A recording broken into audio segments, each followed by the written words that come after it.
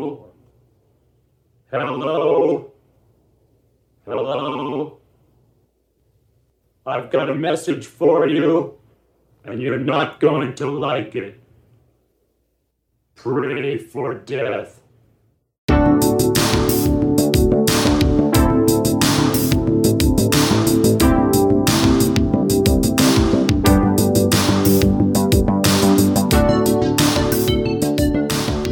Hello and welcome back to another episode of Garbage Film, the show that seeks to prove that arty and trashy movies have a lot in common, and you don't need to enjoy just one or the other. So to do that, we will take our movie of the week and pair it with something artier or trashier, and hope that you discover an unexpected new favorite, or at the very least, are entertained. I am one of your hosts, Nick, and with me, as always, is the spooky soup to my man who's really bugs. Aaron is here. Hi, Aaron. Hello. It's the worst noise to put on a microphone. Yep, but you're the one that has to edit it, so... Yay.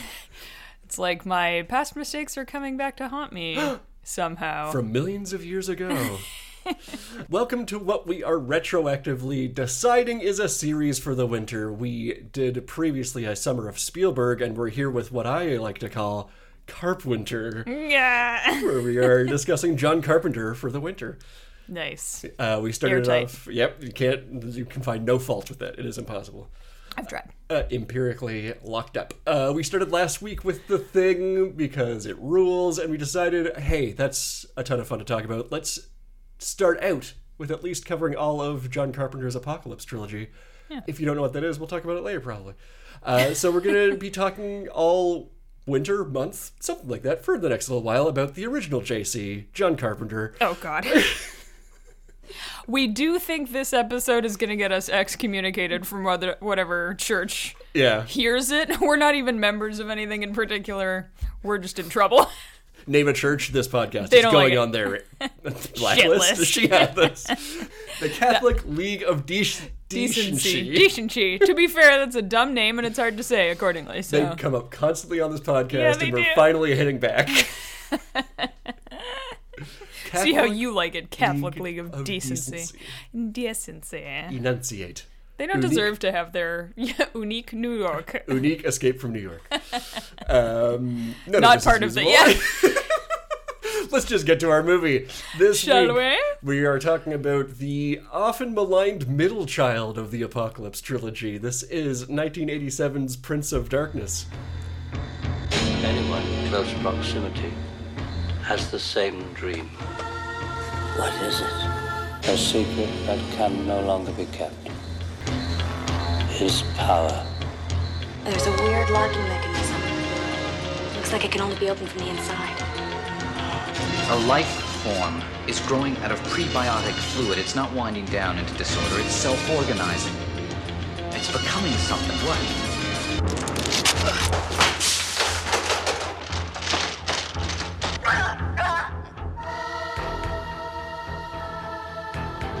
The new life. Malevolence. Asleep until now.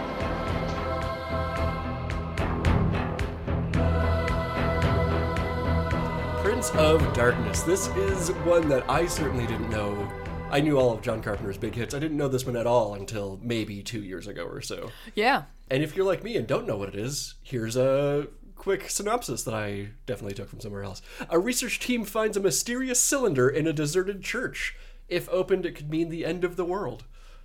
There you go. That's about all there is to it, folks. Pretty much. There's more to it. Kinda. First of all, they don't exactly find it.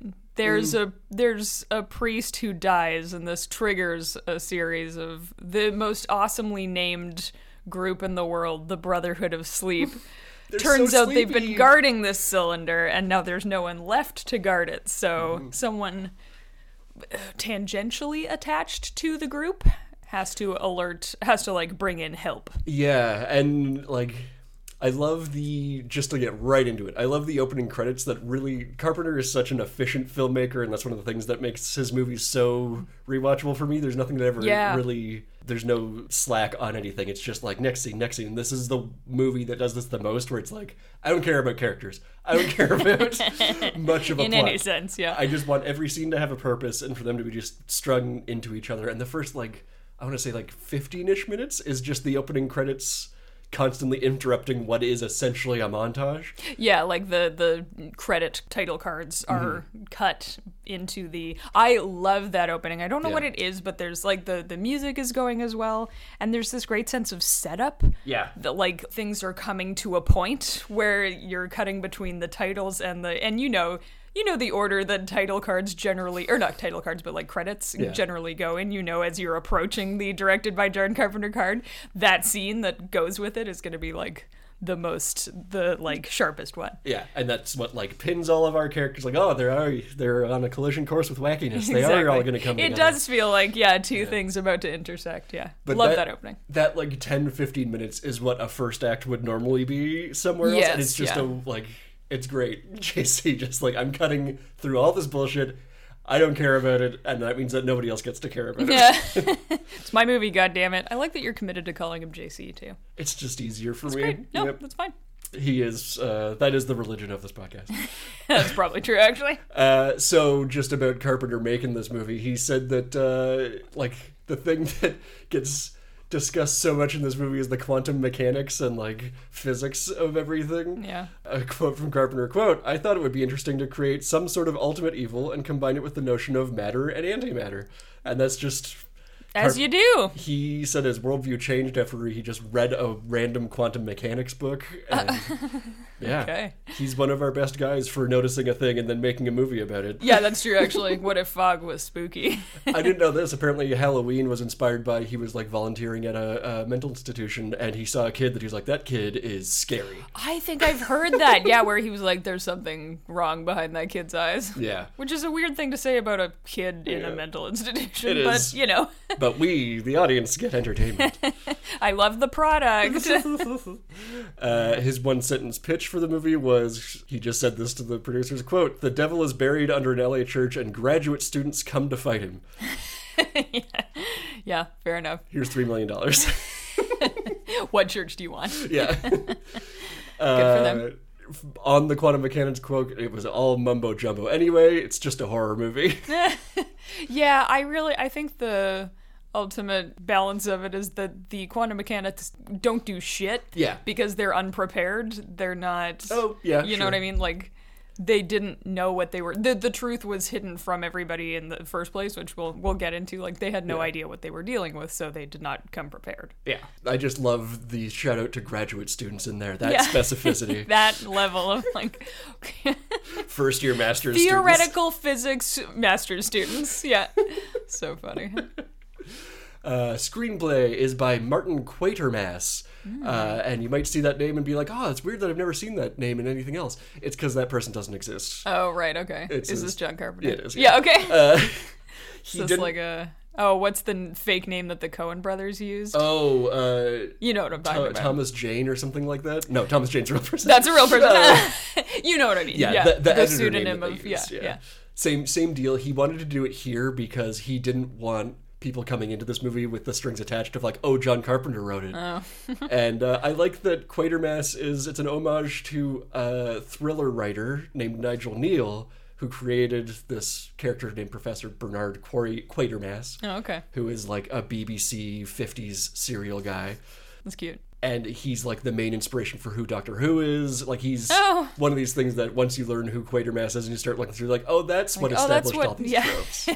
That's what Britain was doing for 30 years, I see. Yeah. That's cute. And I like John Carpenter wrote a fake bio for the press kit for Martin Quatermass. So funny. Which I don't know that that's necessary because you can tell this was written by John Carpenter. Yeah, it's the most John Carpenter written movie.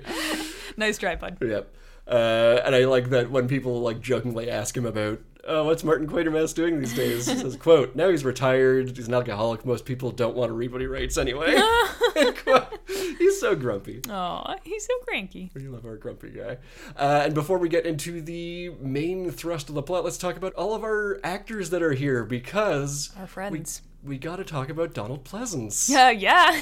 Here's the thing. Any name that you said after we gotta talk about would be correct. All of them are so great in this. Even the throwaway characters, great stuff. But, like, what better way to know you're going to have a good time than seeing starring Donald Pleasence be the first build person? You know you're getting some good, meaty scenes, Yeah. And, like, regardless of how stupid they are. I love John Carpenter thinks he's, like, the best actor in the world. Really? He, like, That's dope. There's these stories about working on Halloween where Pleasence would be like, so how do you want this? I can do this, like, one of 6 ways. And John Carpenter says, just do all of them. And he shoots all of them, and he picks his favorite one. And he's like, so an actor that can do that is the best actor. Right? For my purposes. Yeah. To me, that would have read as do all of them at once. Because it kind of feels like that's what he's doing. He's doing, like, ethereal, but, like, terrified, but also just world-weary, but, you know. He in this one, It's a he little really bit- is doing all that. He's got the range. He gets his whisper voice in here a little bit. It's pretty good. Yeah, well, Like, I've watched a lot of Donald Pleasence. If you do Werner Herzog without the accent, that's kind of Yes. how it reads in this movie. Yeah. Yeah. Only the corrupt are listened to now. They tell us what we want to hear. We believe it to be divine light. They both have... Oh, no, I was going to say, they look kind of the same. No, they're just both old white men. Yeah. That's all it is. They're old balding dudes. Yeah, that is definitely what it is. That's amazing. Donald Pleasence is in some real shitty movies, but he's a good actor. He's never commits. not great in them. Yeah, exactly. Yeah. Yeah, he's got the very, like, Christian Bale thing of, like, I don't care what piece of shit movie I'm in, I am acting. Yeah. Yeah. That's I great. love that. He's really good in this. Like, he's I feel excellent. like we're taking the DNA of The Exorcist to be like, here's your sad priest who feels powerless to stop the evils of the world. But he's just, like, really scared as well. Yeah. I like him a lot in this. It's a role that easily could have fallen by the wayside after he sort of does our setup. And it doesn't, and I like that. Yeah, I like that he's kind of there just, like, inserting exposition when he feels like it, which I think is a lot of fun for a character choice. Yeah. But he also, like, he starts out the movie on the back foot, and he's trying to catch everybody up while he's on the back foot. And you really That's do true. feel that, like, he's unbalanced this whole time. Yeah, he never thought this responsibility would come to him, and he doesn't want it. And, like, I kind of get the feeling through that opening credits sequence that, like, nobody at the church is paying him any mind. Like, the whole church institution is just like, fuck off with this shit. We don't care about your little tiny treasure chest. Weird, yeah. It looks like it has a little shitty lock that, like, you could also use to open a kid's diary in the 90s. Like, those, you remember those? Those are good. Yeah. You know. It looks like you could bash it in with a hammer. Like, that it's, like, made of tin or something.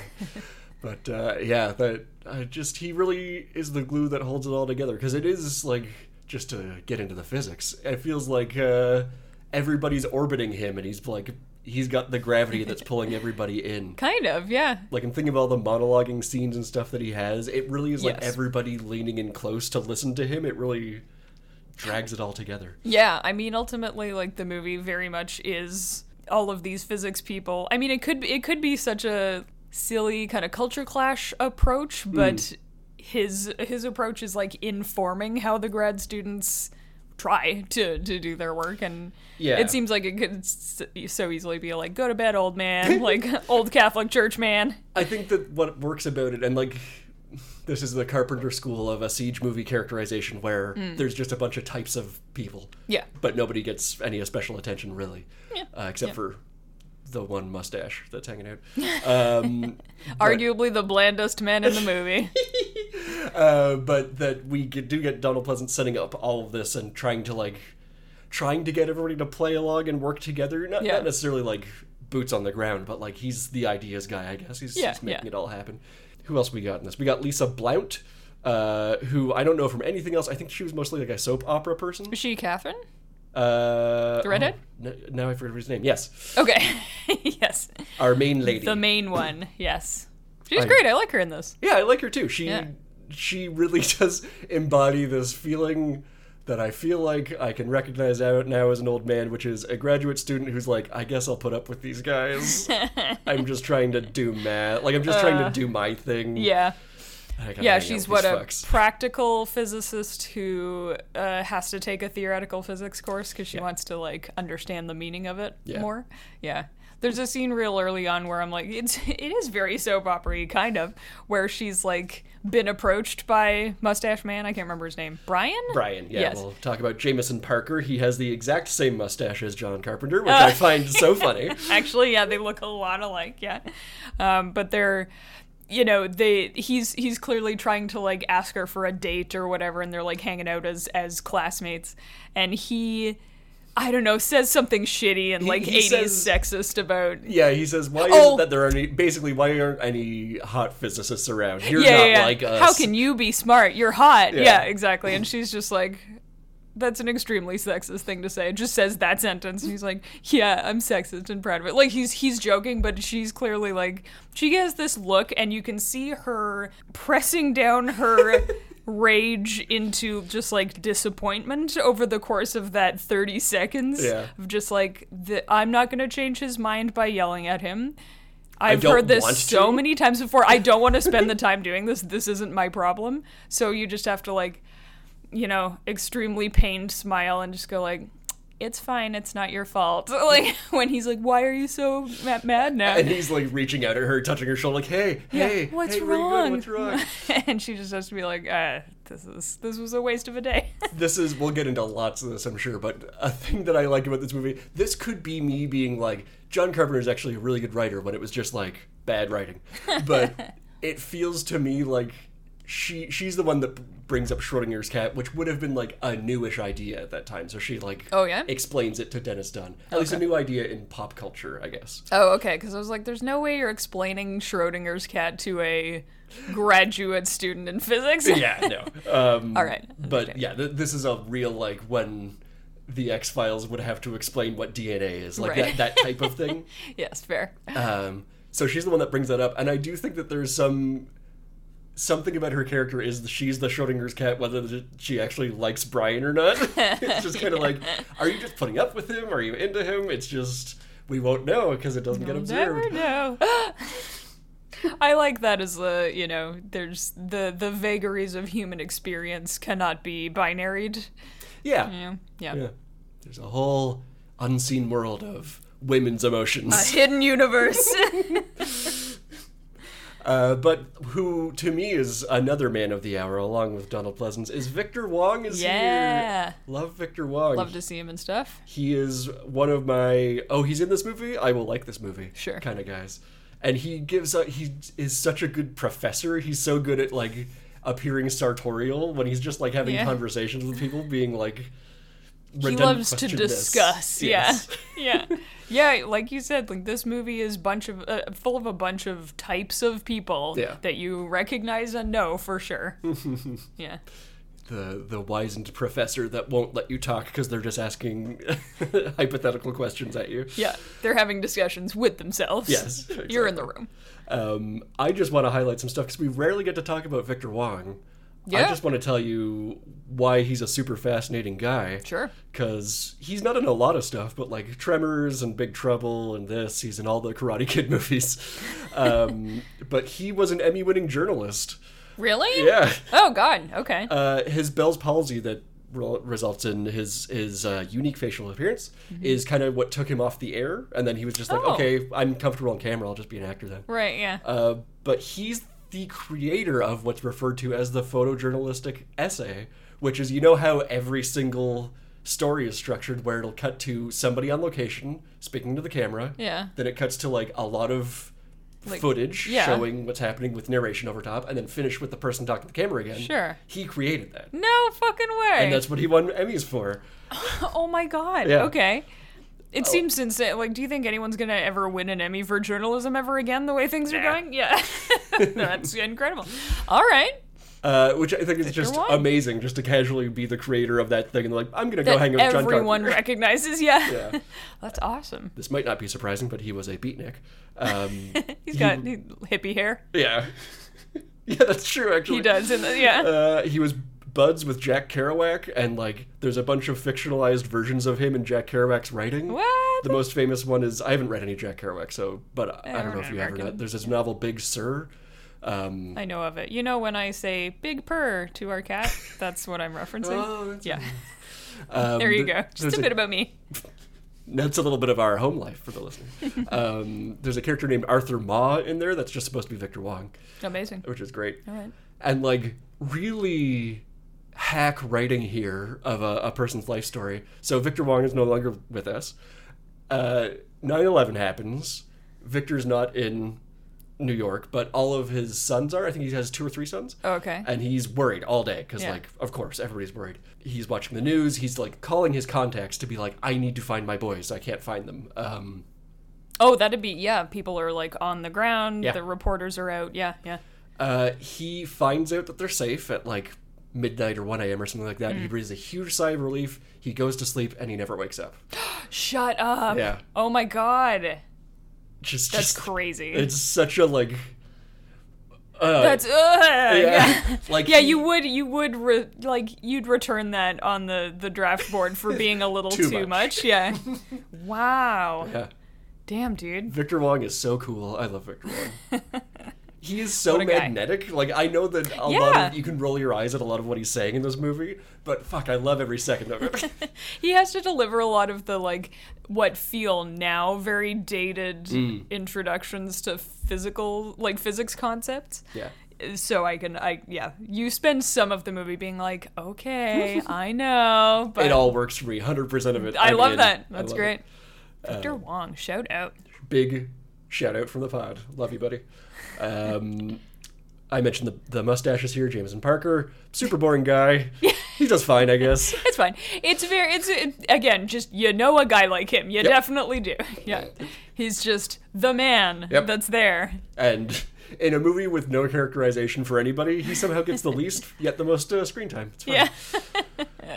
We got Dennis Dunn, who is... Dennis! I know a lot of people have a problem with this character being, like, impossible. Like, how are you this stupid and in a master's... It's fucking annoying. But have so you met funny. a grad student? He's so funny to me. Everything he does is so funny to me. We've watched this a couple times now, and I veer back and forth between, like, Dennis... or his character Walter is so annoying versus Walter is so funny. Like, I'm mad at how funny he is because he's still annoying. Yeah. But he's so funny. Like, he has the wonderful line of, like, this is the kind of thing that really fuck up your weekend. Yeah. Once he found out Satan is real. He gets trapped in a closet with, like, people busting down the door and be like, Walter, and he goes, what the fuck do you want? Yeah. Someone trying to rescue him. What the fuck do you want? Oh my god, he's so funny. He's talking to Lisa, who's like Filipino. Yeah. He's just trying to annoy her because she's like brushing him off. Like, anyone ever tell you could pass for Asian? And the wonderful button eventually being like, I'm really sorry, Lisa. Lisa is attacking the closet. Lisa, I'm sorry about what I said. You don't look Asian at all. He's so weird. He's so weird. All the, like, incredibly dated, unfortunate gay jokes, but he still sells them as this is what this character would say, and he's totally oblivious. Yeah. It's still funny. Again, I don't know how many grad students you interact with in your daily life, but, like, they're like that. Yeah, they're like that. That's one flavor of them. I say it's a former grad student. Yeah, I know. We can speak to the experience. We got Susan Blanchard as Kelly/Satan. The magnetic dual role. Yeah. Creepy. She's good. Goddamn makeup. Yeah, great makeup in this. Excellent makeup. We have Peter Jason, it's for his first time in a Carpenter movie. No he then way! Is in every single Carpenter movie. Because he's great. He is Again, great. just like a really magnetic guy to watch for some reason. Yeah, like all that dumb mouth trumpet stuff he does is, he just said to Carpenter, like, hey, what if I do this? And Carpenter's like, that's amazing. Just do whatever you want. Just do it. Be super annoying. You're inhabiting this character very well. He's this very, like, he's on the scene, he's taking charge of things immediately, even though he just showed up and knows the least, but you're like, yeah, I guess he knows what he's doing. Okay. He's funny. I love, he is on a lot of commentaries for this movie, like wherever if you have any of the physical media, and he is just like chumming around with Carpenter, and it sounds like he had the most fun of his life making this movie. Aw, that's in so part cool. because he was Donald Pleasence's driver. Because Donald Pleasence is starting to go blind at this stage in his life. Oh, I didn't know that. And he can't drive anymore. Sure.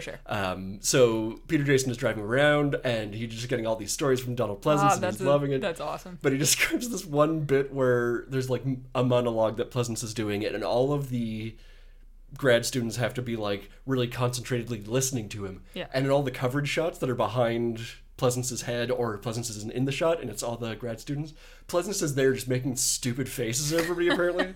So all the concentration is people trying not to laugh, and Peter Jason still says that he thinks Donald Pleasence is the funniest man who has ever lived. Which is just, it's so heartwarming. That's awesome. And he doesn't have that big of a role, but I want to shout out Jesse Lawrence Ferguson as Calder. Yes. Because goddamn is this dude creepy. And like super incredible scenes that he's in. Oh yeah, he gets some real meaty shit to do for Yeah. sure. When he comes in, everyone's like they've pulled together various branches of like physics, like grad students. So there's engineers and there's radiologists and stuff, and everyone's introducing themselves to each other as they get to the church in a group, you know, oh, I'm so-and-so, I'm so-and-so. I'm Calder. He's got this fucking voice that you're like, whomst is this? Hello. Hello. One of the reasons I want to shout him out is I find his version of getting possessed to be the scariest. Oh, yeah, Like- it's unnerving as hell. Yeah, big time. And he's the guy who plays the robed figure in all the dream sequences. Oh, he's very tall. He's very tall, That makes so sense. that makes sense. Kind of lanky. Yeah. So Yeah, just he's wanna great. Give him a shout out for that. And rounding out our cast here, we've got Dirk Blocker of Brooklyn Nine-Nine fame, which is just funny. He's either Hitchcock or Scully. I can never remember which one is which yeah, neither can I. on that show. But Yep. the one who did not appear in X-Files, hilariously. Oh. One of them was on X-Files, one of them is in this. So, but we've got our like sci-fi horror stuff Yeah, covered then. he got the chops. We've got Robert Grasmere, who's the guy who becomes bugged.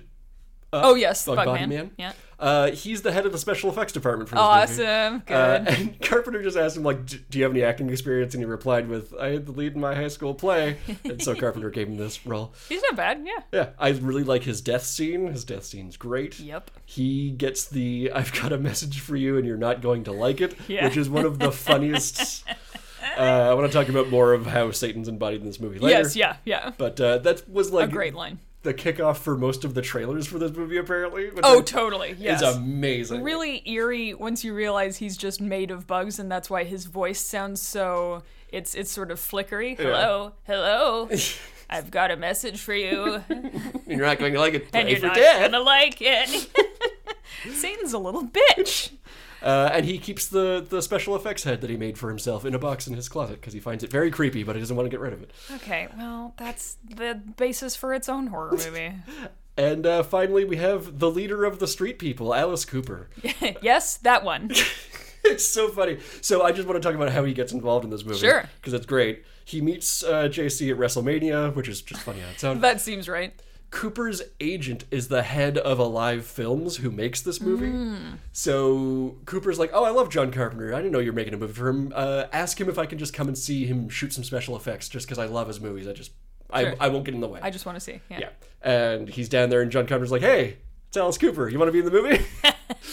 We have some spots available for some schizophrenic homeless people. Yeah, and like they're... Oh, thanks. All right. So I got a look about me, is what he's saying. They start shooting stuff, and John Carpenter's eventually like, you know, the street people need like a leader of sorts to appear. And he needs to look upsetting. Yeah, how about you, Alice Cooper? And Alice Cooper's like, yeah, great. What if I bring this thing that I use in my stage act right now? I've got this impaling device that we use on stage where it's a hydraulic, it shoots at the person's back, blood fires off everywhere.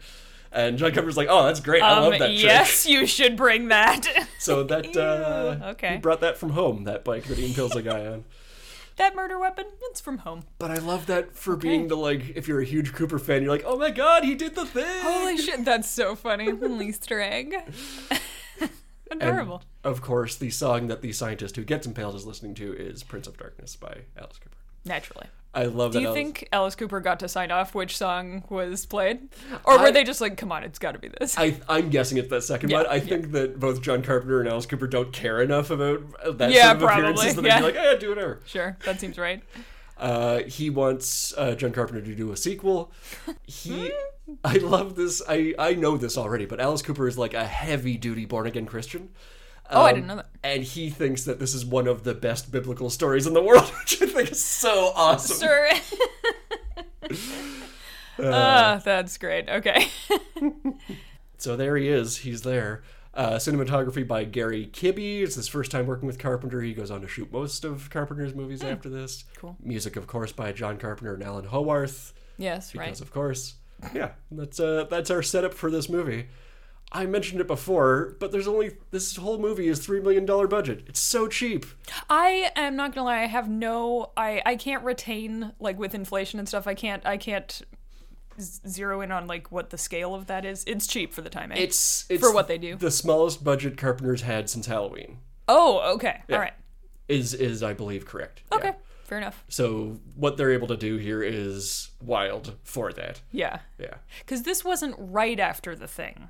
Right? No, he gets Thing, I think Christine, and then this. Okay. Yeah. Something in between. Yeah. Yeah. Okay. So he So kinda box office failure of The Thing. Box office, like, absolute crater failure, like, And, catastrophic. Pure ire from the world. Go and listen to our The Thing episode for more on that. He does So then Christine he as a gets- like make good movie. Of, Right, like, it's an established property. People like Stephen King. It's fine. It's hard to fuck up. Yeah. I like Christine a lot. I like Christine a lot too. And then a small budget for this. Yep. Okay. Because Alive Films is like super independent. And, Oh, I see. Okay. Yeah. So they literally just don't have the money. Yep, fair enough. You rep Alice Cooper. Come on. Yeah, I know. It's funny. All right. But let's talk about what happens throughout this movie then. That credits sequence is amazing that we already talked about, which gives way to the spookiest basement set. I love the like when you're aware how cheap this movie is, you're like, oh, okay, yeah, it's a series of like 5 rooms and people talking about things in rooms. But the canister, the Satan goo is so Satan soup. Spooky soup is so you can't take your eyes off it. It's just really wholly absorbing whenever it's in a shot. It's Yeah. so great. It looks like it has a personality. Yeah. It looks like it's looking back at you. Yeah, Yeah. it looks malicious. Yeah.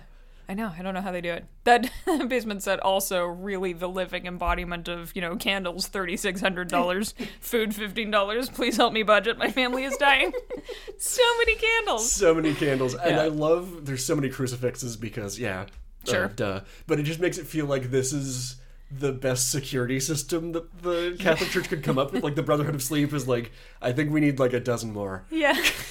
I have no way to measure this. Yeah, so the setup, the initial like framing being the Brotherhood of Sleep is sort of on its last legs. Yeah. It knows about this canister that apparently contains Satan. Do you want I can give you a rundown of what the theology is here. The Sure, yeah. Yeah. Just to give us like Theology. they blow past this so fast, but they blow past so many enormous topics like quantum mechanics. Now we know what it is, but if you're watching this in the 80s, it would have been like, what the fuck are you talking about? Like, Okay. There's a couple lines early on about how Lisa Blount's character is saying that this is what Einstein couldn't even get. And if you're a layman watching this, you're like, wait, Einstein was wrong about something? Like, that would be Yeah, okay. a weird moment. This idea that like we know there's a science, but we don't know what the fuck it is. We have no way of measuring it. We have no way of checking if we're right. Like, I could have the timelines wrong on this, but this is about when dark matter starts getting talked about seriously. Ooh, okay. So, like... Well, they start, there's that Brian's TV is on in the background as he studies, and they're announcing, like, oh my god, we discovered something called a black hole. Yeah. Like, it's really new and fresh. Yeah, supernova to have stuff. this antimatter idea, Yeah. So, the religious side of it is... The glass cylinder was buried in the Middle East 7 million years ago. Right, yeah. By the father of Satan. Yes, which we'll get into in a minute. Yep. And the father of Satan is a god that ruled the planet Earth. He was exiled by the human race, but before that sealed his son. Satan is like a sleeper cell, I guess. Yeah. You know how you just can't get rid of bed bugs because their eggs take like a week to hatch, And so fast forward 6.999 million years. The alien, Jesus Christ, shows up. We're all familiar, yes. He's an alien of humanoid shape, and he starts to, like, try to tell humanity about the anti-god. So he really is, like, extraterrestrial pest control. Yeah, he's trying to come in to be like, hey, you guys gotta do something about this. Just so you know, this is gonna be a problem. Yeah. And humanity kills him, and... we nailed him to something. We sure did. We're fun. There's a shot with a pigeon in this doing a similar thing. Yes, right. real fucked up image that's just very upsetting. Yeah, that feels like something Alice Cooper would have designed also. But Father Satan's idea is that he's leaving the canister here until the time when the human race possesses enough technology. I think the idea is Satan's like leaving it there to be like, oh, humanity's going to dig this up and let him out. But Jesus's side of the aliens is like, oh, we have to wait until they get enough physics knowledge to be able to defeat this thing.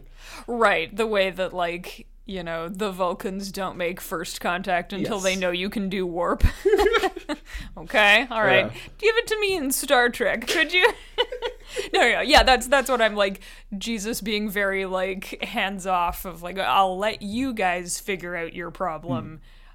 I will give you the heads up so that you can start developing tools to defeat Satan, and then we just don't do that. Yeah.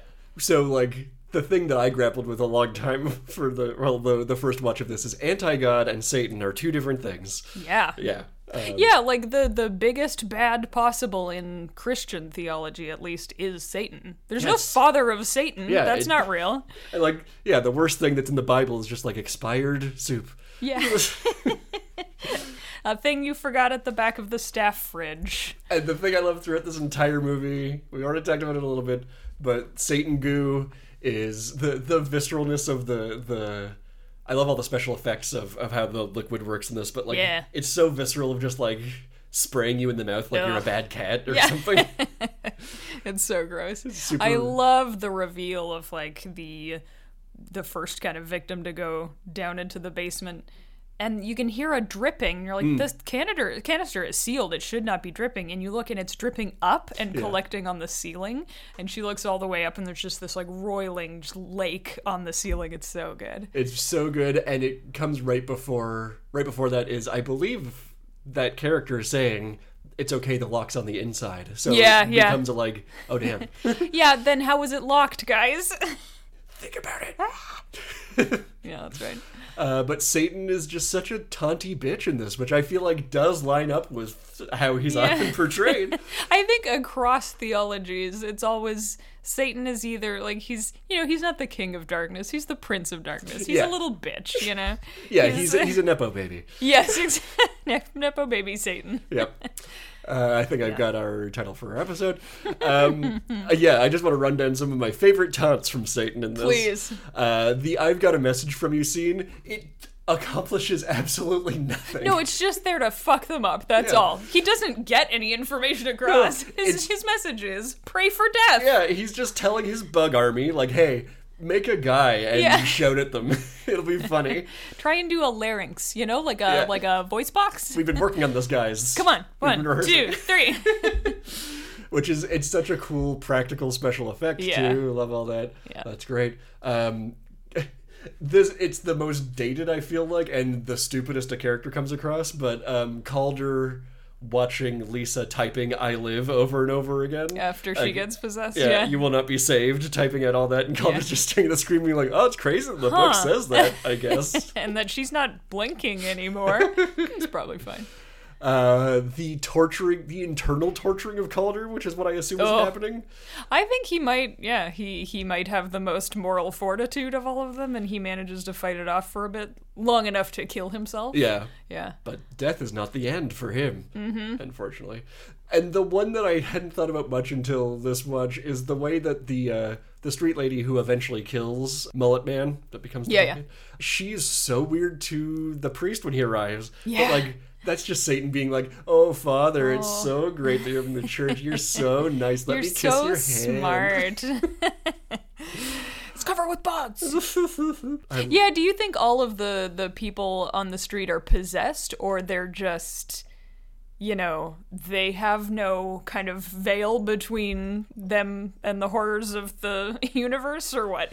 I think it's just a proximity thing. I think that they're just around it for so long that they're... Because you look around the neighborhood and there's nothing. Like, that is a rundown neighborhood. I think it's such a cool placement. You really get no sense of where in the city they are, or even what city it is, right? Is it supposed to be LA? It is LA too. Okay. It's some weird rundown area, and like they don't do anything. That's just what that place looks like. Like, it seems so much, and I know this is kind of a very specific American thing of like, they just could not sustain that neighborhood or that town or that whatever. And so it just was abandoned. And now people kind of make use of it as they need to, but there's no official owner, so nobody does the upkeep. And it's just it shouldn't be abandoned, but it was because nobody could put the time into it. And just for lack of proper taxation, this important church has gone under. It's just an interesting neighborhood. It's clearly seedy in that way. Very much. You look at the church looms large over everything. Yeah, it looks like it shouldn't be there. And it's shot so cool. Whenever a character is walking up to it for the first time, it really... Carpenter's so good at using the full widescreen for everything. You always have... Again, so rewatchable. You always have something to watch in every shot. Yeah. And all the ones of characters approaching the church, it really feels like this square building is looming over them somehow. I love it. It's so much taller than it is. Yeah. Yeah. But part of that is I think that every other building is 2-story tops around them. Yeah. It just really feels like... Just never got built up. People just left because they didn't like it, Yeah. So my feeling is very much he's just... sure, Satan's charging up his powers or whatever, but he's getting lots of practice on people hanging out nearby. Yeah, it feels a lot like a blight is there, and people just are I'm just gonna leave. I don't like this. And if you have nowhere else to go, then you just get corrupted. Yeah. Yeah. Which starts to happen to them through all their dreams and stuff too. Yes. I wonder how much of that is the beginning of a possession type deal. Oh yeah, maybe. Yeah. Yeah. Can I tell you a funny shot that occurs outside of the church? Yeah. It's as Donald Pleasence is coming up, and I think it is where the woman kind of approaches him oh, Father, I'm so glad to see you. And the sign above his head, it's clearly for photo developing or glasses or something. Sure. I can't tell what the business is, but the sign that keeps hanging over his head in that shot says, "While you wait," which I really like. That's great. It was just very funny. I have no idea if it was intentional, but it made me laugh. I'm sure that's a show up to the location it'd be awesome. It'd be so funny. Because we really never see him shot from the other side, Yeah. Just fun. I love that. That's great. While you wait. Dun, dun, dun. Dun, dun, dun. Yeah, so the first half of this movie really is a huge ideas being thrown around. A lot of what you think is going to be technical setup, it's grad students putting together all this machinery, and you're going to measure it. Yeah. And they do kind of get some some numbers and some concrete factoids, but I feel it's just enough to be so this is impossible. Yeah. So I actually there needs to be a real preliminary fact here, which is that it's Satan. Yeah, I think you should call somebody actually with a degree. Yeah. There's also the unpaid labor of it all, yes. But yeah, it's just enough I went back and forth on this. I remember watching it the first time being amazing vibes to this movie, and then the second time being so there's really nothing in here, is there? To this time around being no, it's just he's just presenting enough of ideas to be here's why it was important that we included the fact that these are people who are trying to interpret stuff that they know doesn't make common sense. Yeah, I think it's important that they are theoretical physicists because their job is to take these things that some facets of their work can be measured or at least represented by numbers, but the numbers aren't the thing itself. Yeah. And I think this setup is such a you get just enough factoids that represent something about the creature they're looking at. The carbon dating on the lid is 7 million years old, which is so funny because doesn't it take 3 months to carbon date something? Anyway, it's not important. She's very good. She's great. She's so efficient. And Lisa, radiologist glasses. I love that running gag that no one remembers who that is. It's very funny. Radiologist glasses. They've got x-rays of it, and the lock mechanism is on the inside. All of these things that together kind of push them in the direction of believing what they're being told. Yeah. But they're not the fact itself. It's the data isn't the fact. You know what I mean? Say that they have to take the rest on faith? I would never say that. That's heresy. But yeah, I think it's great that they are theoretical physicists, and this is their whole. They're look how you could not get a more perfect example of what they want to be studying of this thing that can be represented but not actually Yeah. Yeah, everybody's talking about all these big ideas, and the one practical physicist, Yeah. Lisa character's like, this math doesn't work. Yeah. Like, she's the only one She's staying the up only at a one computer. with like a solution. Yeah, exactly. And I think it's important that she ultimately is the one who solves she has a solution. She has the practical Yep. mindedness, Yep. yes. That's great. But then the back half turns into what we all want from a John Carpenter movie. What I'm realizing is every John Carpenter movie that I really love is a siege movie. Sure. He's Like- great at that. Yeah, it is just like your space and resources keep dwindling and dwindling and dwindling. Yeah. And you can find fault in this movie, certainly. I will say that this movie probably got some. But the pacing of it is so good. Like, Yeah. before you know it, they're already out of time. It works so well as you're an observer along with everybody, and you're like, Yeah. oh shit, yeah, this sucks. Oh, we should have been doing something about this like 24 hours ago. Well, it's such a good microcosm of the problem they're told is the issue in the first place, is that we should have been working on this 2,000 years ago. We didn't start. Pleasence is good. One of the monologues that I really like from him about like, we didn't want a solution because we were salesmen and we could hoard our product and sell it to anybody that didn't have it because it's more valuable to like sell than it is to actually find a solution. Is that the same monologue he gives about how a decision was made to put man at the center of? Yes, that's the one. Yeah, Such a good monologue. Center, I love that. Yeah, that's good.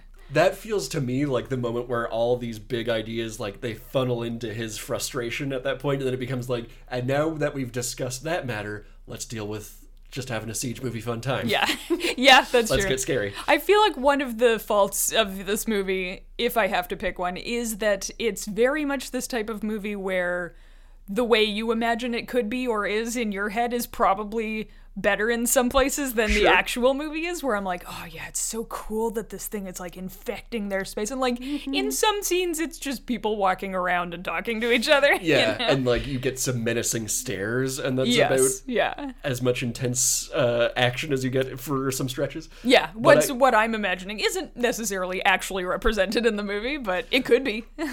You know? But I think that was intentional, because like Carpenter's Could be. a thing that I've learned more and more about him is that he's got a real like, well, I'll do the opposite of what I did last time type of guy, because he's looking around at horror movies right now, and he's coming to make this film, and he's like, oh, they're all just knocking off Halloween, so I want to do something that's not Halloween, and nobody liked The Thing, so I don't want to do something that's The Thing. I just did Christine, so I don't want to do something that's Christine. Right. I want to make a movie that's just vibes. Like, he basically has said that. Like, this is just It is. about... I even have a little quote that, if I can find it, that's something like, I just wanted to devise something that was about cultivating dread, and like, that's it. That's his whole goal with this movie. Okay, sure. So he did it. Well done. Yes, sir. Yeah, quote, I wanted to do a movie that caused you a lot of unease and dread. Yeah, I got there. You can paraphrase. Yeah, that's back half his vibes, where it is like, stop trying to understand. You know, you can stop now. Yeah, and I think that gets embodied too, is stop trying to understand, where Satan Kelly stands up and you're like, I don't know what this is. What is going on here? Yeah. We got Walter watching and being like, I don't know, her bones are gone. Like, she seems to be morphing. Yeah. And then we get all the mirror stuff. The mirror stuff, which is so, like, talk about not understanding what's happening on the first watch. Is just like... Talk about pure vibes. This is like, you think about that for a second, and you're like, why would that what? work? But... Well, here's my theory, Ooh. if you want it. I want it. Give it to me. The mirrors are so much a, like, portal stand-in across just human history. Yeah. You know? Spooky They're stuff. like a going on witchcraft tool, or they're... Yeah. And I think it's very much in line with we decided, you know, Donald, the priest. I don't think he ever has a name, right? No, he doesn't. The priest, Yeah. it's just the priest. Some people say that his name is Loomis, like that's like a fan decision. That's not a John Carpenter decision. Yeah. The priest is talking about how after Jesus's visit, they were like, kill that guy, and decided to like make man the arbiter of, you know, put man at the center of things, as he says. And mirrors are such a like, look at me.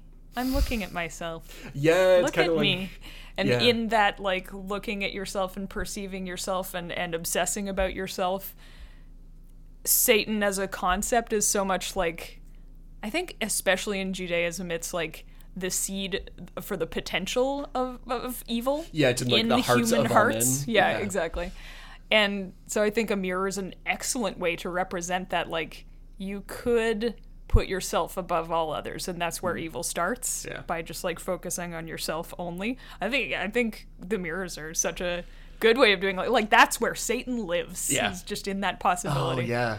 You know what I mean? Even, going to another Pleasence monologue, he says that he lives in the smallest spaces and the cracks between, like, sure, all that yeah, stuff. That really feels like and just behind the mirror, there's Satan. And what smaller space is there than, like, between you and your reflection? You're the same, almost. You're almost the exact same thing. You know what I mean? Really, like, I feel like what helps sell it to me and make me not question it at all, especially in the watching of it, is Satan up Calder watching himself in the mirror and laughing is such a, like, Satan being like, look what I did to you. Yeah. This thing that you thought was you, it's actually me now. Yeah, it's just meat. Gross. Yeah, Calder's great, especially. Yeah. I think he sells the mirror thing. Like, him obsessing about his mirror image is so much I see what Satan's going for here. Yeah. So Kelly Satan reaching into her compact to be like, this isn't big enough. My dad can't so fit funny, through like, here. one fingernail and like, oh, that's not gonna work.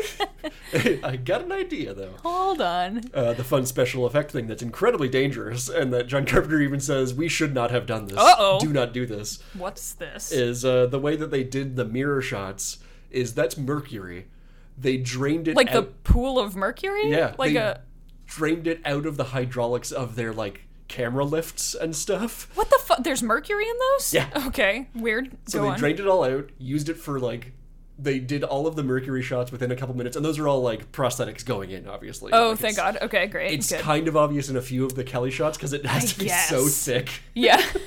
Oh, weird. Yeah. So the behind the mirror liquid is mercury. No. Is what you're saying. The shot of something going into the mirror, where it looks very liquid Oh, got it. And then, so they get all those shots, and they're like, okay, put all the mercury back. It's dangerous. Jesus Christ. So they put it all back in, but the shots of the dark universe or whatever. Yeah, the pool. That is literally a pool that they have taped everything over, except for this one shot rectangle. that they're giving it bright lights, which is such a, like, talk about a guy making it work on a budget. I mean, yeah. Just, like, it's in somebody's backyard. That's all that is. That's awesome. That's a very, like, you know what it should look like if you're in a pool. So let's go to a pool. Yeah. Yep, fair enough. And we get all of that mirror stuff is amazing. We get, like, it's good. Kelly reaching in, and like, I know this feeling watching it the first couple times is like, what's gonna reach out? And the mammoth arm of the anti-god is so like, oh, that's scary. I still don't think he's gonna fit through this. Yeah, I would not be surprised. Yeah, it's very, you're expecting, like, she's reaching in going, Father, like, she's clearly searching for him, and then she starts pulling her arm back out, and from the darkness, like, that is not illuminated by that rectangle, you see these nails and these just enormous fingers. You're like, no, thank you. Actually, no. And we get just the hand coming out into reality, and it's such a, like, oh, this would look like classic Satan, like cartoon red, probably, right? Big claws. He probably got, like, hoofed. Yeah. Forked tail and everything. Yeah. Like, I can picture what I think it would be, which is great, because I think that it would have been a mistake to show anything 100%. More. Which is also why I like Liquid. It is kind of goofy if you think about, like, oh, the devil is spooky soup. But if you try and, like, make the devil, you're just going to be like, yeah, that's a guy.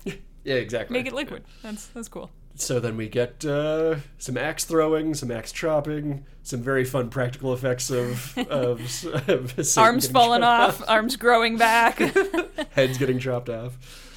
There's a lot of body horror in some very almost innocuous ways. Just like having to swallow liquid that you don't know what it is. There's something so horrifying about that. Oh, everybody's reaction to it is so like, yeah, that's what it would be. Just going,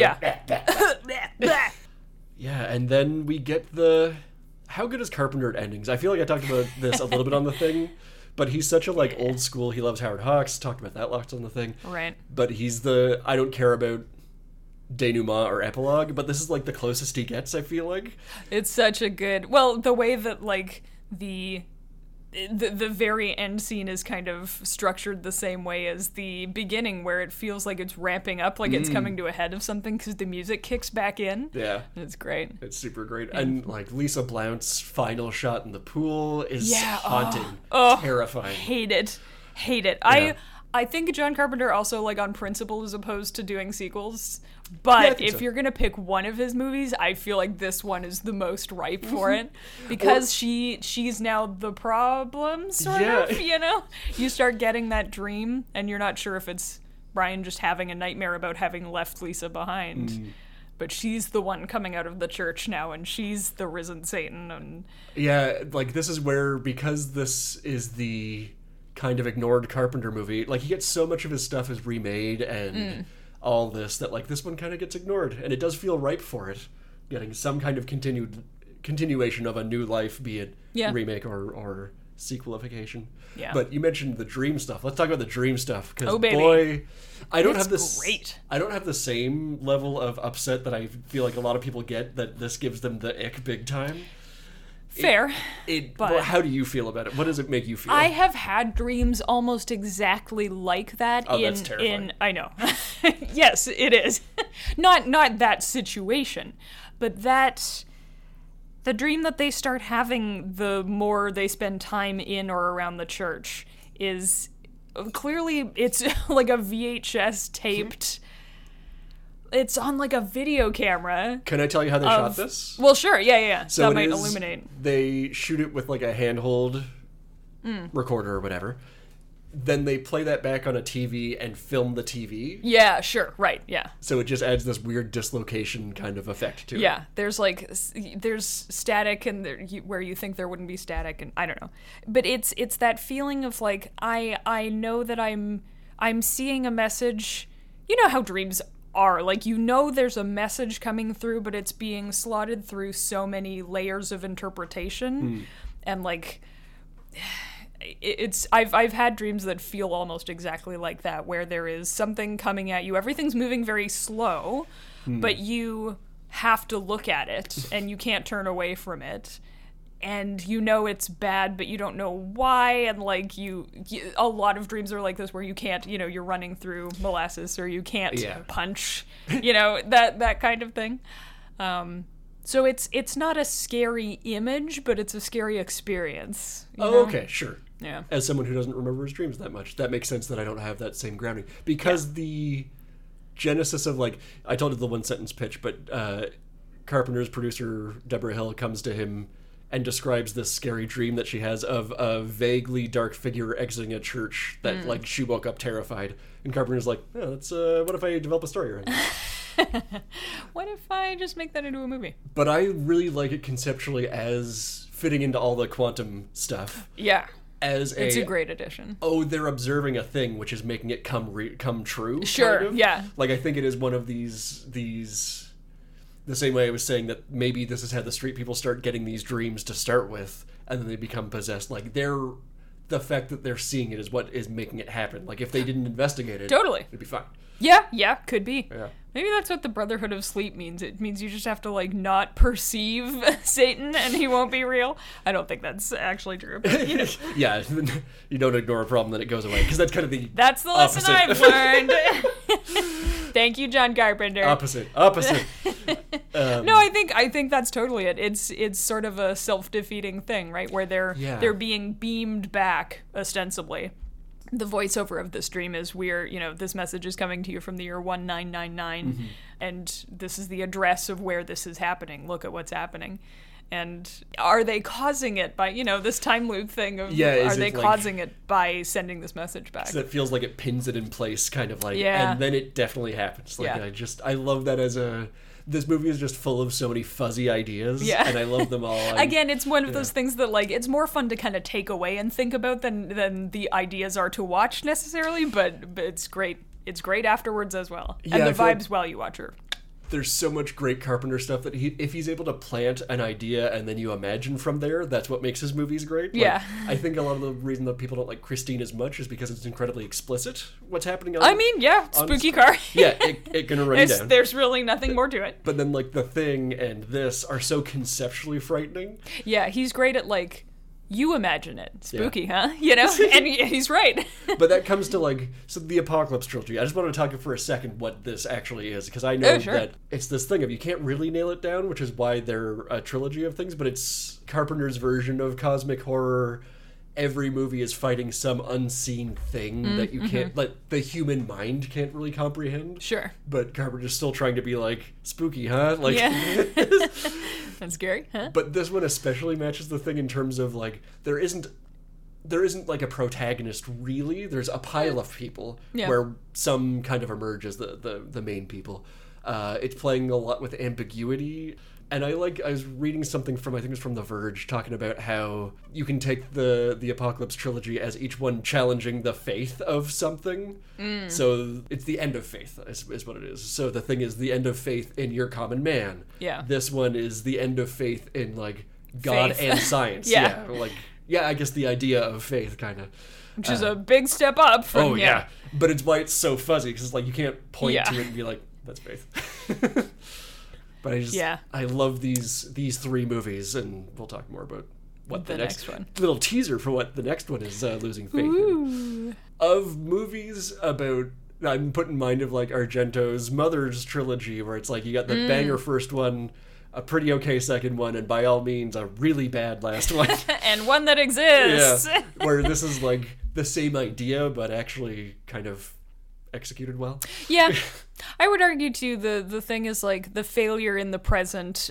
This one is failure of the past, where you're, like, disappointed in the past, and the next one kind of is the failure of the future. Yeah, you know what I mean? Yeah. Ooh. You like that? I do like that. I'm the host of this podcast now. You've always been the host of this podcast. Oh wait, yeah. Ooh. Okay. Yeah, great entry in that trilogy for sure. So that's all I really had to talk about for Prince of Darkness today. I love this movie. It is, like I said, it's often maligned, and this is where I'm like, it's my second favorite Carpenter, right behind The Thing. Bold. I have seen this probably more than any other Carpenter, because it is a, like... Yeah, it's so rewatchable. So rewatchable. Yeah. Like, yeah, something about the fact that it's so fuzzy makes every scene feel new somehow. Yeah. I don't know. There is a lot of it that I'm like, oh yeah, that did happen in this movie, right? But I've seen it like 4 times. I forgot about the whole dream aspect, and then it pops up, and I'm like, oh yeah, this potentially scariest part. And I will say, I am frightened of how it ends with the Lisa Blatt character appearing. It is a real, like, oh, she's scary now. Okay. Oh shit. She took on Scaryhood. Mm-hmm. Yeah, that's awesome. Well, so there's this one line in, I think, the very beginning where they, all the grad students see this nun walk up to their professor and is, like, chatting with him. Oh, what would a nun be doing talking to him? And, like, oh, he had this series of debates with that priest on, like, the BBC or something. Yeah, BBC debate series about religion versus science. Yeah, exactly. And so maybe they're looking to do that again or whatever. So I would love to discuss with you some of that. Let's have our own BBC debate. So this is why you said that the religious institutions would blacklist us based on this episode. You were thinking like this maybe. Part. Okay. I don't know. It's not all about, like, the religion side of it, but I just want to, hear your thoughts on some of the topics of this movie. I love it. Let's do it.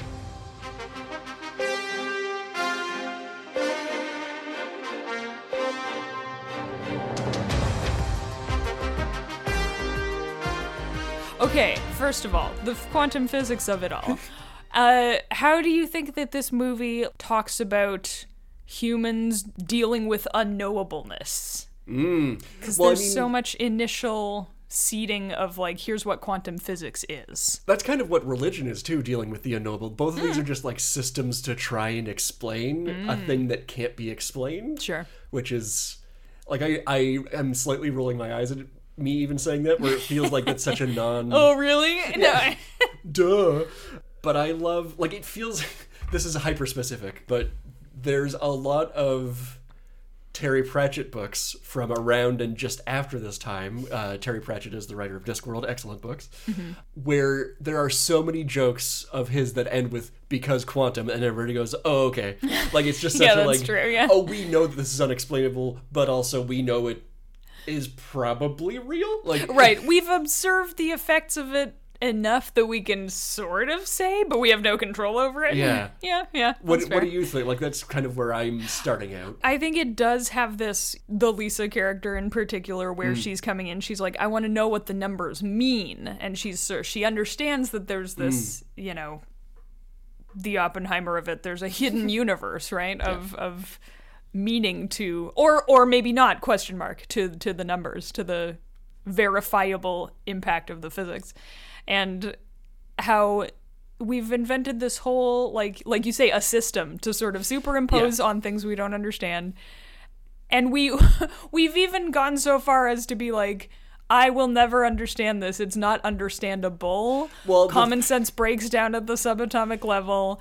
And yet we're still trying to teach a graduate course in it as if you can mark people on knowing or not knowing the unknowable. Like, just little human beings are bugs, and we're dumb, and we need systems to work off of, you know? Like, it does make me think of how quantifiable unknowingness is, where we can be like, well, there's 88% of the universe's dark matter. Right, you're like, how the fuck do you think you know that? We don't know what it is, but we know exactly how much of it there is. It's such a, like, confusing... But I think you're full of shit. It's such a human response to it, though, to be like, we've sequestered this unknowable part over here. There it is. Yeah. We're gonna keep trying. It's fine. But, I don't know, man. Yeah. Well, I think, and it's such a similar response to Jesus, the alien came and was like, hey, just so you know, you don't know yet. There's stuff you don't know. When you know, come back to me. We'll figure out this whole Satan thing for your sake. It's very altruistic of Jesus alien. That's nice. I would love there to just be a sentence in the Bible that's just like, and lo, he said unto them, once you figure out quantum mechanics, give me a call. Like, you'll know it later. Knoweth it not. Yeah. Be not afraid. Throw out the spooky soup. Yeah. Exactly. Yeah. So I like that as the, like, humans are always trying to understand the ununderstandable, but we've fallen into our own classic trap of you literally can't. That's why it's called that. Yeah. You can't know it. It's unknowable. Yeah, and just like that. That's always our downfall. And I think it's so present in all three of the trilogy movies. Big like time, trying to really nail down an unknowable thing. Yeah. And the trouble it gets you in. In this trilogy, the reason that we need to figure out the rules is to survive. Yeah. So it's suddenly very urgent. It's very important, but it is our instinct also. Yeah, but so much of this movie is like, well, we didn't take the time to invest in it beforehand. It's like, yes, and the ways that you can be like, well, I'm smart, so it'll be fine. Yeah. Nope. Nice. Do you think that this movie takes a stance on the church one way or the other, the Catholic Church? You know what? I hadn't thought about it impression? much until I started reading the Alice Cooper interviews on it. Oh, sure. He'd have opinions. Yes. Yeah, and now I'm like, I don't think it is. I don't think it's taking a stance at all. I think it's taking the ideas of it and playing around with it. Like, it's not even a commentary. It feels much more like a, well, if this is true, then question mark? Like, yeah. like I said earlier on, I feel like Carpenter is one of our best, hey, I noticed a thing and made a movie about it, guys. Yeah. Which can... at its basis sense, you can just be like, well, that's a stoner move of just like, hey, do you ever think about... Do you ever, like, think about what if Jesus was an alien? Yeah. What if Satan was a soup? That's, like, the way to make fun of it. But it is, like, at its core, it's a way not to provide commentary or satire on it, but, like, one step back from that of, well, here's what we know. What if this element got introduced? And I think it's much more a... shot taken at institutions where, like, the way I interpret the opening credits, like I said, is Donald Pleasence going to all of his church buddies and being like, this is crazy, and then being like, just go downtown and figure it out. I don't know. Yeah. And the fact that it's humans that have this human institution where we've put humans at the center is the fucked up problem. So I guess in a way it's a kind of a shot at institutionalized religion. But really... it's more the institution than the religion part, you know what I mean? Sure. Yeah. I understand that. Yeah. I think I kind of agree with you, but I think it does very, like, for the same reason, I think it actually does take, like, a really direct shot at the church, which is we treated salvation as a product. Oh, yeah, I guess there is that whole You know, he's very mad about that. Like, he's having this complete mental and existential breakdown about Satan's real... Like, the things I was like... Sure, probably, but I've based my whole life on turn out to be real, and that's bad for me is such a, world-ending situation for him, and he gets so mad that he just went along with this thing that was lying to him. Not even lying about Jesus being real. Yeah. Jesus was real in this movie, but they didn't care to tell anyone why or how, you know. I think it very specifically does, like, I guess, yeah, like, the church is an institution made up of humans, and humans have this tendency to, like, hoard and commodify and all that. And I mean, you Yeah. can see the beginnings of They Live in here, where it's like, well, Yes. what if... Oddly, like, the church in They Live is the source of kind of their... Like, it empowers them a lot. Yeah. It hides the tools of the revolution, and it's a cover for, you know, organizing. But it is this first hint of like, well, society, everything that humans touch becomes a product that we have to sell. Yeah. And you can tell, like, Carpenter's already so mad about Reagan. It's great. Yeah, this feels a lot like your literal buildings are crumbling, and if we don't all constantly stay vigilant, you know, evil is gonna rise up. Well, and speaking of institutions mishandling stuff, like, this is incredibly heavy, but again, you never know with Carpenter what he intends, but everybody is like, well, this movie is about AIDS. Like, it's very, Really? like, exchanging of bodily fluids resulting in death, and everybody's telling made-up stuff about it instead of focusing on Oh, that's an interesting the reading. humanist element. Like, there's so Yeah. much... That's what the majority of analysis I've found on this is, people talking about that side of it. Yeah. And, like, Class and Carpenter, people would come to him and be like, well, is it about this? He's like, sure. Like, I don't know. Everything you come to me and ask me about is true, I guess. I love his approach, and we've said it before, I'll say it again, of just like, I already made the movie. I'm done making the movie. Are you going to give me money? Yeah. I want to play Sonic. Leave me alone. Please leave me alone. It's yours now. It's your movie. Yeah, I hadn't thought about that reading, but that is a very time-specific reading of it. Of like, we gave you we said, hey, you're gonna need to put hard work in, and instead they were like, no, it's not affecting me, so it's not a problem. And like the Reagan AIDS, everything is tied up there. But like the reason there's so many street people is exactly a direct result. Exactly like, that. Yep. Oh, I love how much he hates Reagan. It's great. There's a lot of that in his stuff. Yeah. It's awesome. Yum, yum, yum, yum, yum, yum, yum. Thank you, John. And just a little bonus question for you. Who the fuck do you think is the dad of Satan? Like, I'm not joking. Satan is in Christian theology, which is, we'll base, you know, this discussion around for the purposes of that's the church in the movie. Who's worse than Satan? What do you think is the metaphor structure here of, like, it's weird because even in Christian theology, Jesus and Satan are all often sort of put on the same plane. It's not like it's not like Satan is the equivalent of God. Yeah, he can't be for the purposes of like the church's structure. You know what I mean? It is funny when you like sit and think about it. Yeah, he's always called the Prince of Darkness and Bible stuff and all that. They never talk about the King of Darkness. Who's the King of Darkness? They never talk about that, which is such a great. That's what I said before about taking. If this is true, then this feels very Carpenter. Like, well, exactly. Nobody talks about that. What if it's an anti-god? Is such a like. Yeah. Why not? I love that. That's such like the quantum physics of it. Is we accidentally stumbled upon this thing that's a fundamental structure of the universe. Is that there's an anti-equivalent of everything. Mm-hmm.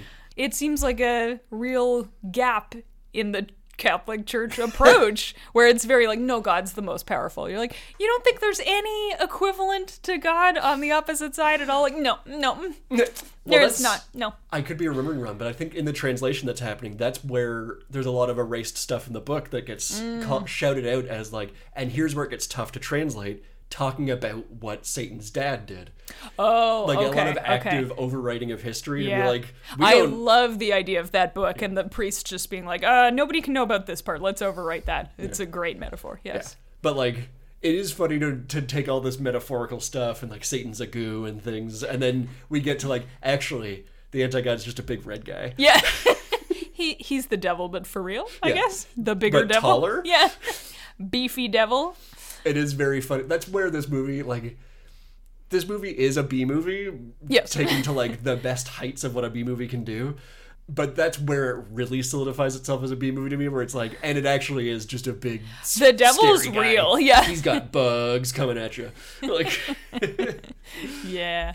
I think it is very cruel to treat bugs as this harbinger of doom all the time. They play a necessary function in the ecosystem, and yes, a lot of it is breaking it down. Listen, bugs are being unfairly maligned. Another pro-bug rant.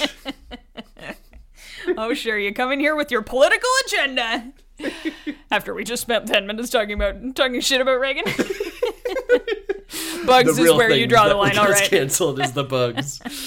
I think bugs are useful and good, and it's unfair to treat them as agents of Satan, is all I'm saying. One other thing, this doesn't have to do specifically with the question that you're asking, but one thing that I wanted to like really shout out that I think is so great when you get down to the unknowableness of stuff is there are so many like omens or like signs of things that could be absolutely nothing. Like everybody's looking up constantly like, is there like an eclipse happening? What's the deal? Yeah, it's also smoggy and weird and all the bugs going crazy, the supernova, like you could become a guy who's like, oh, Satan's waking up because the supernova light is finally reaching us and da-da-da-da. So many people are like that in and real life. That could be, going back to the faith thing, that would be like, sure, yeah, I buy that. If you believe that, then obviously that's what this would feel like. Yeah. But you can also just be like, it's just a thing that's happening. Like, is Brian's TV full of ants because he's a graduate student who doesn't have a trash can and is just his apartment's full of rotting food? Is this just a feature of student housing? Maybe it is, And it really, I don't know, that stuff more than anything being the wallpaper of this movie about binaries, like trying to force a binary on something is really interesting, where it's like, it's either old or it's new. It's either a harbinger or it's nature. Like, it's just normal. Yeah. I really love all of that stuff. Just really wanted to. I think that's such an important part of it too. Is like death and decay is a very normal part of the life cycle, and but religion has this way of being like, but not for us. But like, no, for you. Like, you will decay, and that's fine. Again, don't treat the bugs as spooky. They're helping. Just That's what they're supposed to do. And that you can even funnel that back into Pleasence's whole thing about putting humanity at the center. Like, yes, totally. If you remove that underpinning, then it is just like, oh yeah, they're just bugs hanging out. They're not doing anything crazy. But if you put humanity at the center of everything, it's like, those bugs are harming me. Yeah. They're out to get me. Like, no, sir. They don't give a shit about you. The thing that's actually going to harm you is a person coming at you with half a scissor and stabbing you. Yeah. Alice Cooper will put a bicycle through you. Yes, exactly. Bicycle. That guy was bicycled. Yes, he was. Yeah. So that's all I have for Prince of Darkness. Full stop. Anything else on your side? No. That's it. I love the weird aggro church approach of this movie, where it's just like, yeah, fuck the institutions in both, like, in theory and in practice. It's rare that you get both. Yes, it is actually. Yeah, and I love the disintegration of the movie into chaos and B-movie and like just spooky vibes. Yeah. So let's do a little review and then go on to our takeaways. Let's do. What have you brought for us today? I got two here, so I can go first, and then if you've got one, we can... To be honest, I had a hard time finding ones. Maybe it is just that like this is a somewhat overlooked Carpenter in its time. And I think that because it is just purely vibes, it's either you absolutely love it or you're just like, I forgot about that movie before it was over. Like, it's one of those yeah, kind of two types of things. Yeah. So a bit that I enjoyed in the Roger Ebert review of the time about it, he liked the setup and he liked parts of it, but he felt that the execution was lacking. Oh, fair enough. One of the sentences that I enjoy from it is, when we're threatened with Armageddon, we expect more than people hitting each other over the head with 2x4s. Which, personally, I love. That's exactly what I expect, though. Yeah. So when you get down to it, a lot of the end of the world is going to be people hitting each other with 2x4s because that's what people do. You know what I mean? That's a garbage prediction. And the part that I really like, because I don't know if he's met any grad school students.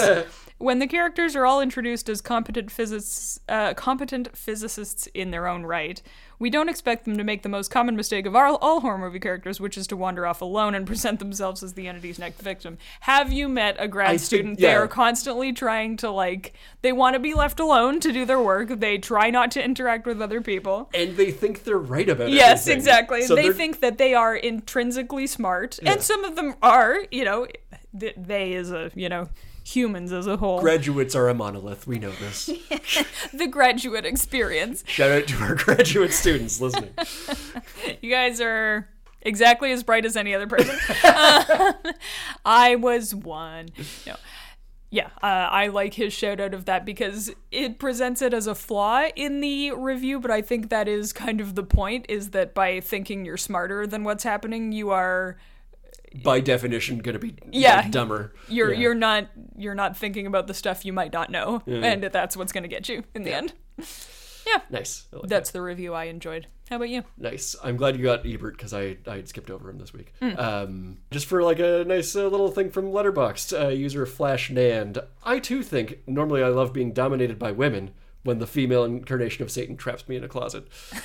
Just a shout out for our boy Walter here. Walter. But I wanted to post thing. Critics just don't like Carpenter.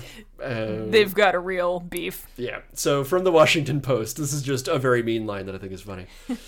Yeah, the Washington Post review of the time. At one point, Pleasence vows that it's a secret that can no longer be kept. Here's another. The Prince of Darkness stinks. It deserves to be shut up in a canister for 7 million years. Pew, pew, pew, pew. So mean. I love so that. mean. Well, we love you, John Carpenter, and your Prince of Darkness. We sure do. The most rewatchable movie we know. Yeah, potentially. Yeah. So I would love to hear your final takeaways. I also was like, this movie is fine when I saw it the first time, and then I was like, I remembered so much of it so vividly, image-wise and vibes-wise, not plot-wise at all, and then I rewatched it a couple more times, and I was like, this movie might be great. Yeah. I really enjoy watching all of this unfold, especially if you know what's gonna happen. And I just love the idea that you're trying to, impose order on... I'm glad you said about, trying to force a system where no system exists. Yeah. Even they're the acknowledgement that the thing you're trying to study is by definition unstudyable, but by golly, we're going to award a doctorate for it anyway. Doctorate in Satan Studies. I love... Satan studies. I love the hubris of it, and I think this is one of the best hubris takedown movies. It's very good. Yeah, I love it because there is no point where the humans have a hand up. No, never. They're not just lying once. to themselves that they do. Yeah, maybe. They're just wasting their own time. Yeah, and I love that. By virtue of it being unknowable, anything you find out opens up just this whole universe of other questions in any direction you care to look. Just well, then who's that? Or then what does this do? Or what does it want? Or what am I doing here? You just have this vague memory of Sunday school, maybe. Yeah. And just you're venturing into this world that does not center you, does not care about you, and you have to impose a system on it and get your way? Question mark? Yeah. Well, actually, because Pleasence's whole we put humans at the center of it saying about religion, but then the same could be said for science stuff of the reason that the quantum mechanics is so weird to talk about is that you can't really talk about it in human terms. It's the... Yeah, one of the things that they say, common sense does not matter to quantum physics is but that's the only way I, with a human brain, can experience the universe. So what am I supposed to do? Actually nothing. Tough shit. I don't know what to tell you. Sorry. Move on somehow. Yeah. Go live your life. Eat a sandwich. I don't know. Sandwich. What about you? Well, just one thing I wanted to say that, I had said earlier on, I didn't remember much of this movie coming back to it, except the visuals. For such a small budget and such a limited production, there are some amazing, Carpenter's whole special effects thing for this was everything has to be done in camera. We can't do anything in post-processing because we don't have the it'll just look bad. It just gives it such a immediateness to Yeah. everything that's happening. Yeah. Like that last Very shot, visceral. the couple last shots of Lisa Blount in the pool, in the video, all the dream, like that's what's embedded in my brain as just like really chilling visual images conceptually. Yeah. I love that. Great But images. that all said, like I said, it is a B movie. It very much is a B movie. It's Do not be fooled. Literally by a B level studio. Like that. It's, Yeah. By any metric. yeah. But like John Carpenter's craft into everything is what elevates it so far. Like it's an A- movie in my opinion because of that. B+. Like I said, just endlessly rewatchable. I legitimately am thrilled by it every time, which is a rare thing for me. I tend to. This might be a thing listeners have picked up on. I tend to like be very sit back and analyze rather than get caught up in things. But it's just so efficiently done, top to bottom. Its treatment of religion versus quantum mechanics is so off the wall. I have to love it. It's a big swing. It's a huge swing, and it like kind of half gets there. But the ambition of it is amazing to me. I love the questions it brings up throughout and doesn't make any attempt to answer. It's just all wallpaper for we're like spitting on each other. It's great. It just all comes back to this like the only thing you can trust is your opinion, so what are you going to put faith into? Like that's what it all funnels back into here. Like everybody that gets told something in this movie ultimately gets proven wrong. Like it's not a real thing. Like Pleasence being the big thing of, oh, your religion is actually fully literal. There is nothing spiritual about this. No, these were dudes who are real. And scientists being told like, oh, actually your science doesn't even make sense to this thing that doesn't make sense. That actually exists that you can see. It just becomes this like, well, make up your own goddamn mind. I don't know. You're all adrift. Yeah, so that's where I'm at with this one. Nice. I love this movie so much. Yeah. Please tell me what you would double bill with this one. Okay, this one. I feel like this is going to be a weird one for both of us, and I'm excited to hear what you got. I like my pairing. I feel like it goes. It's first of all, also vibes based 100%. Excellent. It sort of addresses this idea that there could be a parallel or like hidden or underworld sort of universe where things have happened that have affected the world you live in today, but you have no concept of them. And there is a lot of both you as the viewer and the characters in the movie assuming they know the rules of the world, but then there's this, the more you dig into it, the less you know. Yeah, like there's a veil that they kind of gets lifted and they're like, wait, what? Wait, I understand everything even less now. And the idea that there's like always a bigger fish or always a, more frightening thing or a more unknowable thing. Like the more you can learn, the more you realize you don't know. And there's also just an interesting bit of like communicating with sort of other planes of existence through TV. Oops. And then I punch a mic. She's communicating with you. I'm communicating physically. I think I might know what your movie is. I'm excited. Oh, really? Yeah. Okay, all right. I'm going to pair this with a movie that took 30 fucking years to make. It's Mad God from 2021 by that's Phil excellent. Tippett. That's not what I thought you were going to say, but that rules. Nice. Yes. Okay, yeah. If you haven't seen Mad God, it is a fully stop-motion movie. Again, took 30 years to make after Phil Tippett, who was the like dinosaur effects person for Jurassic Park. He was like, oh, we're moving in this sort of direction. Stop motion is no longer going to be, the way forward. So he was working on the project, but he was like, maybe I should put it aside. So he just kind of tinkered with it on weekends kind of thing. And then went back into it and was like, no, I actually love this. And I think it kind of made him insane. I don't know. Yeah, I think so. A lot of the time him talking about it is like, yeah, I don't know who I am without it. So it's like, all right, Phil. I think he's credited in Jurassic Park as Dinosaur Wrangler. Is that right? That sounds right. Yeah. Anyway.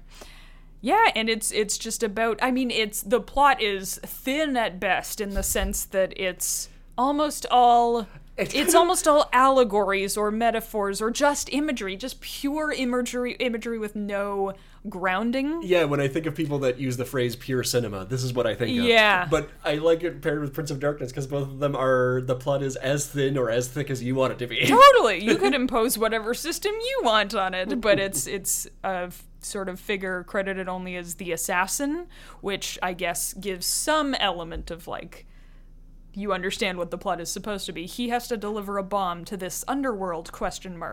May or may not be real, and he gets captured, and they have their own like horrible body horror kind of methods down there, and they plug his brain into, they lobotomize him at some point and plug his brain into a TV to see what his memories are. Oh, right. Which yes, I love. Yes. As the like, it's a human brain trying to interpret electrical waves. That's all it is, right? Which is the description of the message sent back in time in Prince of Darkness. Yeah, exactly. Yeah. And honestly, if you like Prince of Darkness, you're gonna fucking love Mad God, Yes. and vice versa. They're just pure vibes.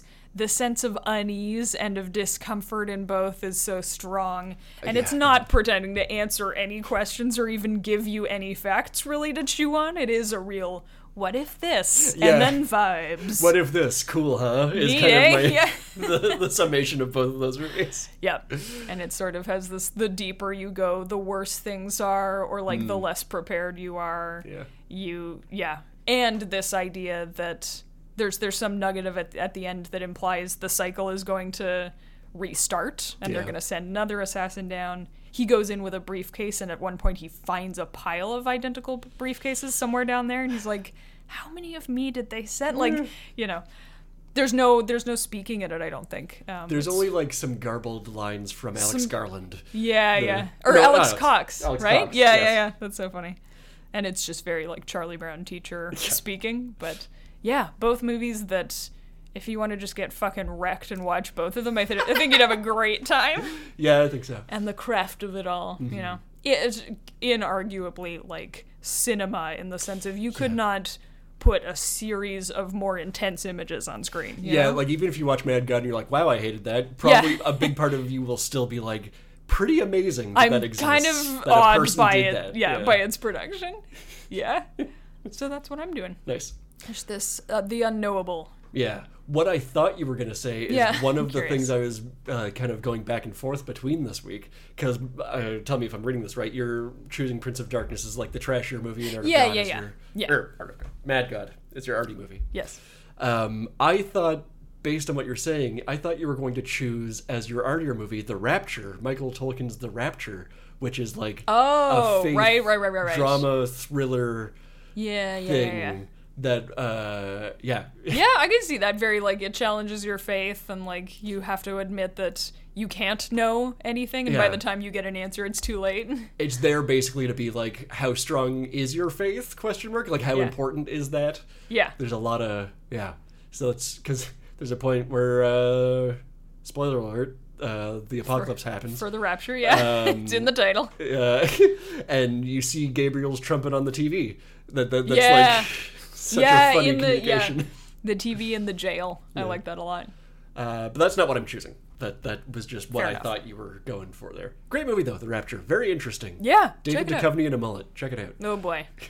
That I know I didn't hear dialogue for like the first minute after he appeared on screen. Your like, brain was Jesus just Christ. buzzing. Yeah. David Duchovny pre-X-Files. Weird stuff. Mulleted as hell. But for my pairing, I'm choosing the only movie I know that matches the pure theological inanity and insanity of Prince of Darkness, where it's just like, I don't know, I just wanted to throw a bunch of shit on the Pick screen. and mix. But this is a movie that does not beat the B-movie allegations. It sets you up in such a like, wow, this is going to be such a like crazy, intense, holy shit movie, and then the like back hour is just like, oh, okay, I guess. Yep. Okay. This is 1979's The Visitor. Oh God. The reason I'm pairing this up is mostly summed up in the first 10-15 minutes. Let me give you the short version here. An ancient intergalactic warrior arrives on Earth to put a stop to a demonic child's plot to reproduce Satan's next generation of evil. A lot of that doesn't really come through. It's a bit of a mess. You'd never know. Yeah, it's a bit of a huge mess. But that intergalactic warrior stuff, the intergalactic warrior in question is famous director Johnny Houston, who's like, I want to say like 75 years old. God, he's so fragile in this movie. He's supposed to be the warrior, and he spends a lot of his time like gingerly going downstairs. Yeah. It's very funny. It's a good like so bad it's good movie.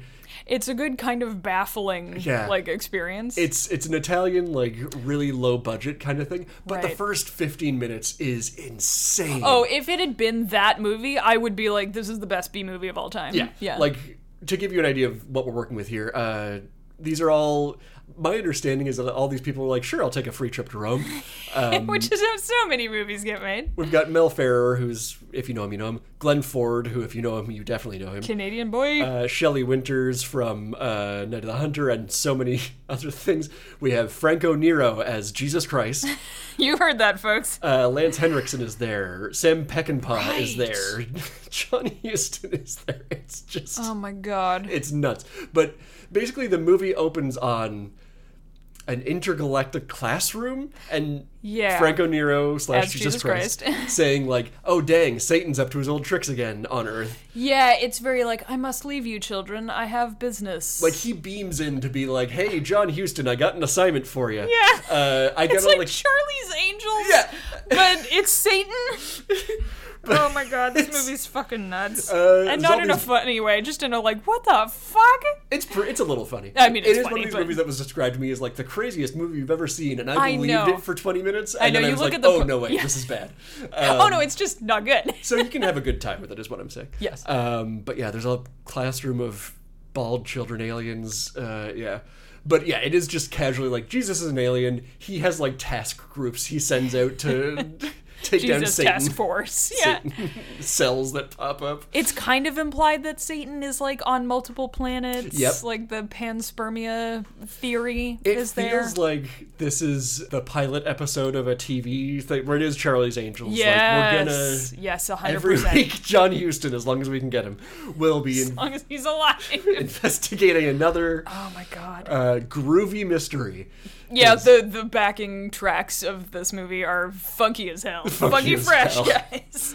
Instead of all the bugs you get in Prince of Darkness, there's a huge focus on birds of prey in this raptors. movie. The movie poster looks so awesome because it's like a falcon with its beak wide open, and there's just an eyeball inside it. Like, the poster is a liar. Yeah. It looks way cooler than the movie is. It's this disjointed, like, first 15 minutes is cool as hell and off the wall, then it becomes, like, kind of a slasher movie. Yeah. And then it ends nuts, too. It ends very silly. Yeah, but I remember being tired at that point and being like, I don't care anymore, just end it. It absolutely feels like a longer, crazier movie that they had to cut down to make a 1 hour pilot for a TV pitch. Yeah. Absolutely. 100%. Yeah. It's worth watching once for a Jesus Christ factor. Yeah. And I do mean Franco Nero.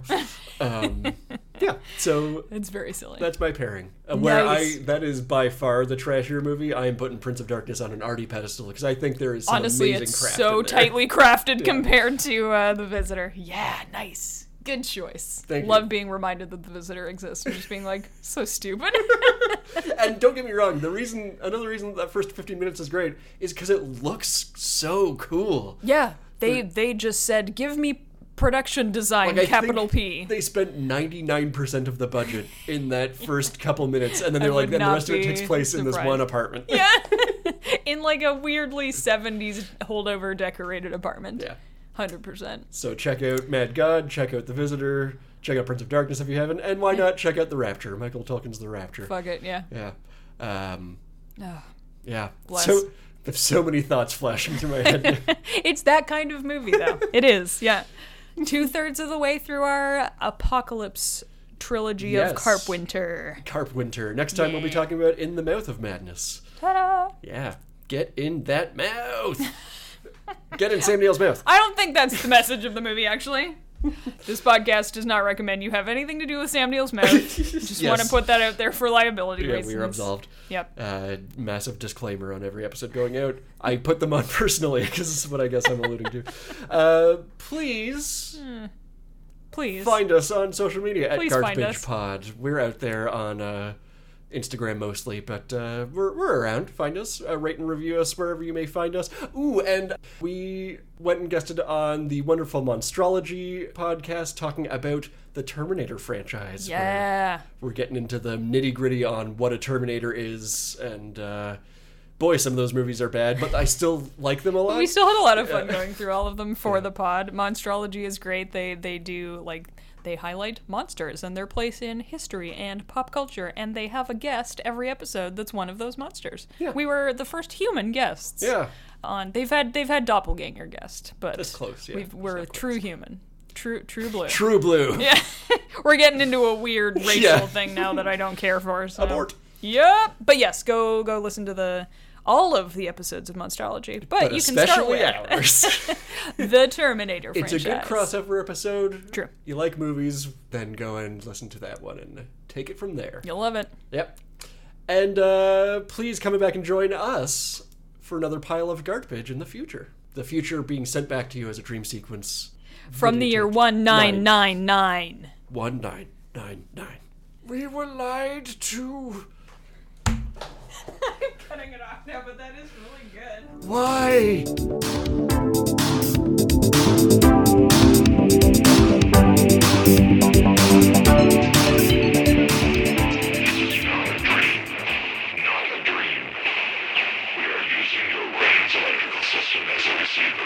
We are transmitting from the year 1999. You are receiving this broadcast in order to alter the events you are seeing. This broadcast will be received by the perceptual centers as a dream. But this is not a dream.